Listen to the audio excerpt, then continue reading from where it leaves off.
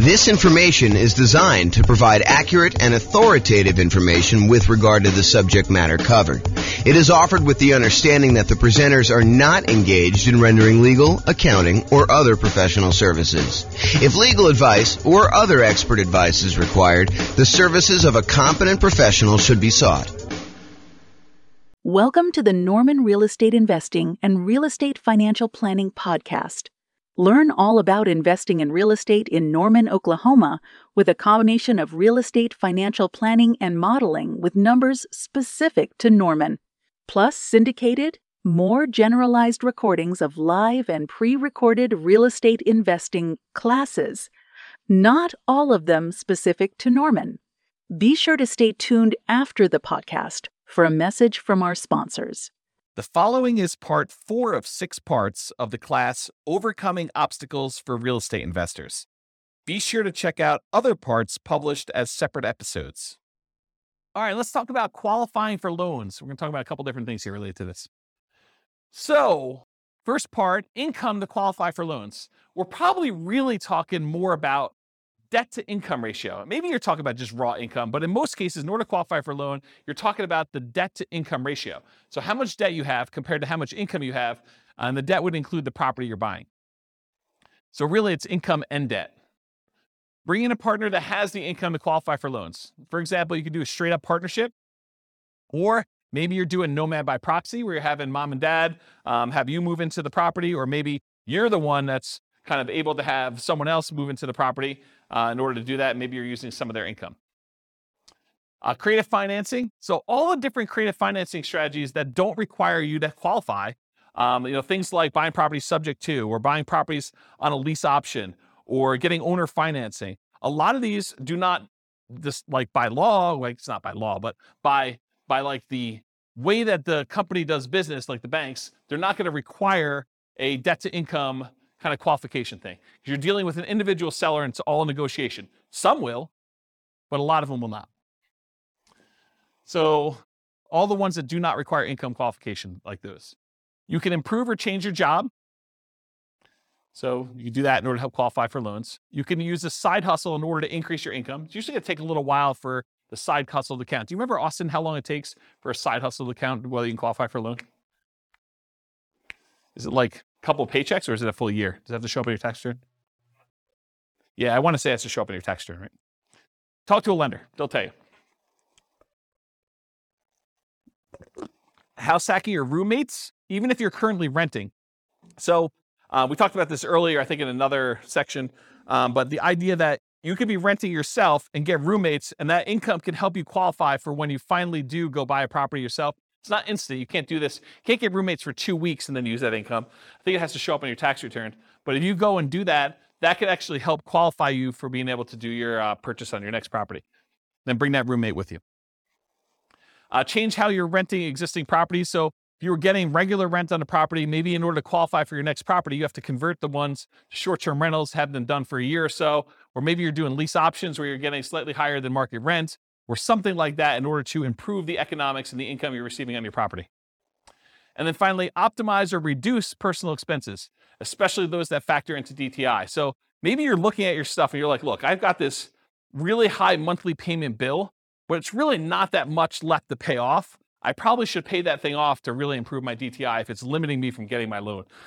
And a good lender will be able to go look at all that stuff and help you decide, hey, look, if you've got $2,000, maybe you should pay off this one thing and get rid of that $80 a month payment you got or something like that. And then things like taxes too. If you go ahead and optimize your taxes, if you're constantly trying to make sure that your property taxes are minimized and your other income tax and stuff like that, that could actually help you qualify in some ways. Any questions on income to qualify for loans? Yeah.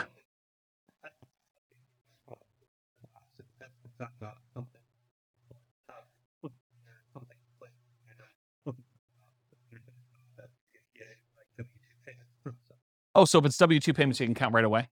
Okay, but doing something like flipping cars or something like that where you don't have W-2, then that needs to show up on tax returns. And a roommate would need to show up on tax returns, right? That's my understanding. Yeah. Go check with your lender just to make sure. What's up?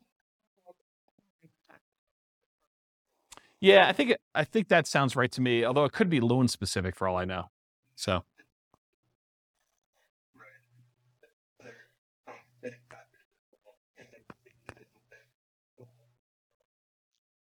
So what was set off, Mike, is there could be bank overlays and there could be, compensating factors. Yeah. So go talk to a lender if you're going to do that situation. Make sure you know exactly before you go get roommates when you're not going to be able to use that money for a couple of years. Go talk to your lender and find out all that stuff ahead of time. And a lender would absolutely love to talk to you about those questions, provided you're going to use them in the future, even if it's a year or two in the future. Any questions on this? Cool. Credit score to qualify for loans. So obviously, actively improve your credit, right? Make sure you pay your bills on time, work on things that you have credit blemishes for, go fix all that stuff. We did a whole class. I probably need to get Jason to come back and do another class on improving your credit score. Anyone happen to see Jason's class on improving credit? You guys were around for that? Was that pretty cool? Yeah, so Jason did this. Maybe I'll even publish the class that we had on there to the new podcast. But Jason did this like ridiculously crazy deep dive into how to improve your credit, which was, I mean, I had low expectations going in, not because it was Jason, but just because it was like credit and like, I'm like, what can you do? But he had some really crazy, interesting stuff in there, which I was very surprised to hear about. So maybe I'll go publish that one, but actively improve your credit. Bring in a partner that has credit to qualify for loans. So if you don't have the credit score, bring in a partner, or maybe you do Nomad by proxy where mom or dad or grandma and grandpa actually help you buy the property. You move in, you live there for the year. They only have to put 5% down, or maybe you only have to put 5% down, and you overcome the credit score issue by doing that. Creative financing and other real estate strategies that do not require income qualification, in other words, credit score. So if you're doing wholesaling or wholetailing, or you're doing real estate brokerage, all those I kind of put in the same bucket.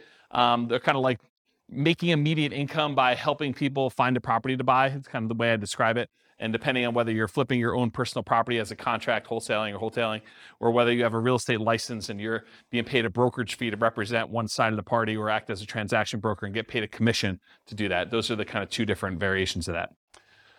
Partnership flips and regular flips. So partnership flip is where you have the seller of the property remain as an owner of the property. They leave their loan in place and you kind of coordinate the repairs, and then you guys sell it together and you agree to split the profit on that in some equitable way, whatever you guys negotiate. And then regular flips is where you acquire the property, you do all the work that needs to be done, you resell the property. Sometimes you could do those with hard money loans where it's not required. If you're doing the partnership flip, there's no loan to get. So it's really the seller keeps the same thing, so you don't need a credit score at all. And when you're doing regular flips, it could be a hard money loan or something like that. Or you can pay cash. Already mentioned partnerships. We'll talk about that. Lease option family. So you agree to lease a property with the option to buy it. A lot of times those do not require a credit score in order to do those. Owner financing. And by lease option family, I mean lease option, lease purchase, rent to own, all those things in there, that kind of family thing. Any owner financing, seller may or may not require you to have a credit score, may not have a minimum credit score, may not require a credit score at all in order to do the loans for those. Buying properties subject to or on wrap financing. Those may not require a credit score at all. And then doing the option and option auction strategy, where you just get an option to buy the property, and then you do a 5-day bid sale in order to sell the property in 5 days with the option auction. Any questions on credit score? Oh. Yep. It would change theirs. Yeah, because it would show up on theirs. And depending on how you structure it, it may actually impact yours. Depends on how you structure the entity and what's happening. If you make an LLC and you go to a portfolio lender, it may not impact that at all. If you're not on the loan, the one signing for it. So, all right, any questions on this? Sweetness. Loan spots. So I'm not sure if you guys know this, but the number of spots has changed throughout the years from my understanding. But right now, I'm pretty sure you can have 10 loans on your credit report before you can no longer get conventional investor loans. You can still get owner-occupant loans. You can still buy a 5% down property with loan spot 11 or loan spot 12 or loan spot 13 as long as you can qualify. But for doing additional investor loans, they're not usually allowing you to do more than 10 loans. They won't allow you to do loan 11 or greater as an investor once you already have 10. So that's the way to describe it. And go talk to a lender if you want more details on that. So once you get to the point where you've used up all your loan spots, this becomes a challenge. It becomes a challenge for a lot of folks. So how do you deal with this challenge? Well, one thing you can do is bring in a partner that has spots for loans. So do partnerships where you bring in loan partners and maybe you provide the down payment because maybe that's not a challenge for you. Or maybe you do Nomad by proxy and you have other people getting involved with those and buying the property that way. You could get portfolio loans. So this is the solution I think a lot of investors go to. They'll go to a a local bank that does portfolio loans, that they're not doing conventional financing, they're keeping the loans on their books, and they will allow you to do loans. Typically, the problem with those is most of the portfolio lenders that I know are not doing 30-year fixed rate financing. They're doing a 30-year term, but a lot of the loans are variable. And it could be, they're fixed for 5 years and then they become variable. But the challenge is that they're not 30-year fixed rate financing loans. The local company that I know that does a lot of portfolio loans, they do have a 15-year fixed rate financing loan. So you can get 15 years with fixed rate, but then the cash flow on a 15-year fixed rate financing loan usually is much worse because your shortened amortization period really impacts your cash flow on that. So just something to consider if you're doing those portfolio loans. That's why the 10 loan spots for these loans is so important to be able to get 30-year fixed rate financing. It's kind of an important thing. Get creative financing. So you can do all the stuff we talked about in the creative financing class, subject to lease option, lease purchase, owner financing, all those that don't require any type of income loan qualification and don't use loan spots. You could change the strategy to one that does not require loans at all. For example, buy with a lease option. You're not getting a loan. You're leasing the property, and then you have an option to buy it. Or buy free clear properties. Save up all the money you have in order to buy the property free and clear. Or do subleases. You lease a property, and you have the ability to sublease it. You can also pay off existing properties that you own to free up loan spots.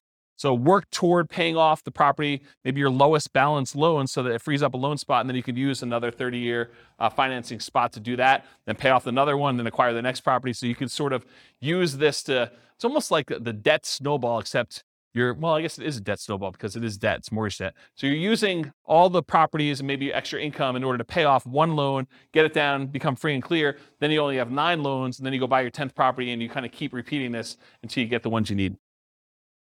Alternate loan spots with... Yes, if you have a refi, then it becomes a new loan. Yep, yeah. And the same thing with refis. A lot of times they won't allow you to do a refinance if you've already got 10 loans. So it becomes really tricky though, because let's say you go get 11 loans. My understanding, it becomes hard to even do like a rate and term refi on the ones that you had beforehand. So it becomes almost this really weird puzzle that you need to move stuff around, and it gets much harder when you do that. A lot of folks think, the hard part is acquiring the first deal or second deal or third deal. Well, you just change your challenges. I mean, once you get to the point where you have 10 properties, now it becomes a whole new set of challenges you need to work through. It's not that it's easier, just different problems you're trying to solve and work through. If that makes sense. So alternate loan spots with your spouse. So let's say you and your spouse are buying properties. They can get 10 loans on their Social Security number. You can get 10 loans on your Social Security number. You can get 20 combined. So if you're going to buy properties, but you're both going on the loans, or you're both going on title and end on the loans, then that becomes potentially problematic. You limit it. The tricky part is some lenders will give you pushback if you're doing joint taxes. If you're both on the tax return, some lenders will give you pushback saying, it's really on the same tax return. It's really both you guys. So we're all going to count those for them as well, for her or him, depending on what it is, for that sort of situation. So you may need to file separate tax returns, and then you have some tax issues as to whether or not you're taking, the joint married things, all that other stuff. So I'm not a tax guy. So realize you might get some pushback from lenders if you're doing that. But if you're thinking to yourself, look, I'm really trying to do this 20 loan strategy, and my spouse and I are going to alternate, think about this ahead of time. Go talk to a good tax advisor, go talk to a good lender, and make sure that your plan is sound. And then maybe you do separate your tax returns a couple years ahead of time before you get close to that number to make sure that you can do what you need to do. Any questions on loan spots? This concludes part 4 of 6 of Overcoming Obstacles for Real Estate Investors. Listen to the next episode, part 5 of 6, on finding what you're missing. With home prices up, mortgage interest rates up and rents up, but not quite enough to counteract the higher prices and interest rates, cash flow on rental properties in Norman is harder than ever. Book a call with the Real Estate Financial Planner to apply our proprietary 88 strategies to improve cash flow on your rentals. See the show notes for a link to schedule your call and improve your cash flow today. If you're a real estate agent, lender, or professional in Norman that wants to help our real estate investor listeners, consider reaching out to learn about collaboration opportunities with this podcast. We'd love to add more value to our listeners by having you assist our investors buy, sell, and finance their real estate investments. See the show notes to schedule a call to discuss collaboration opportunities.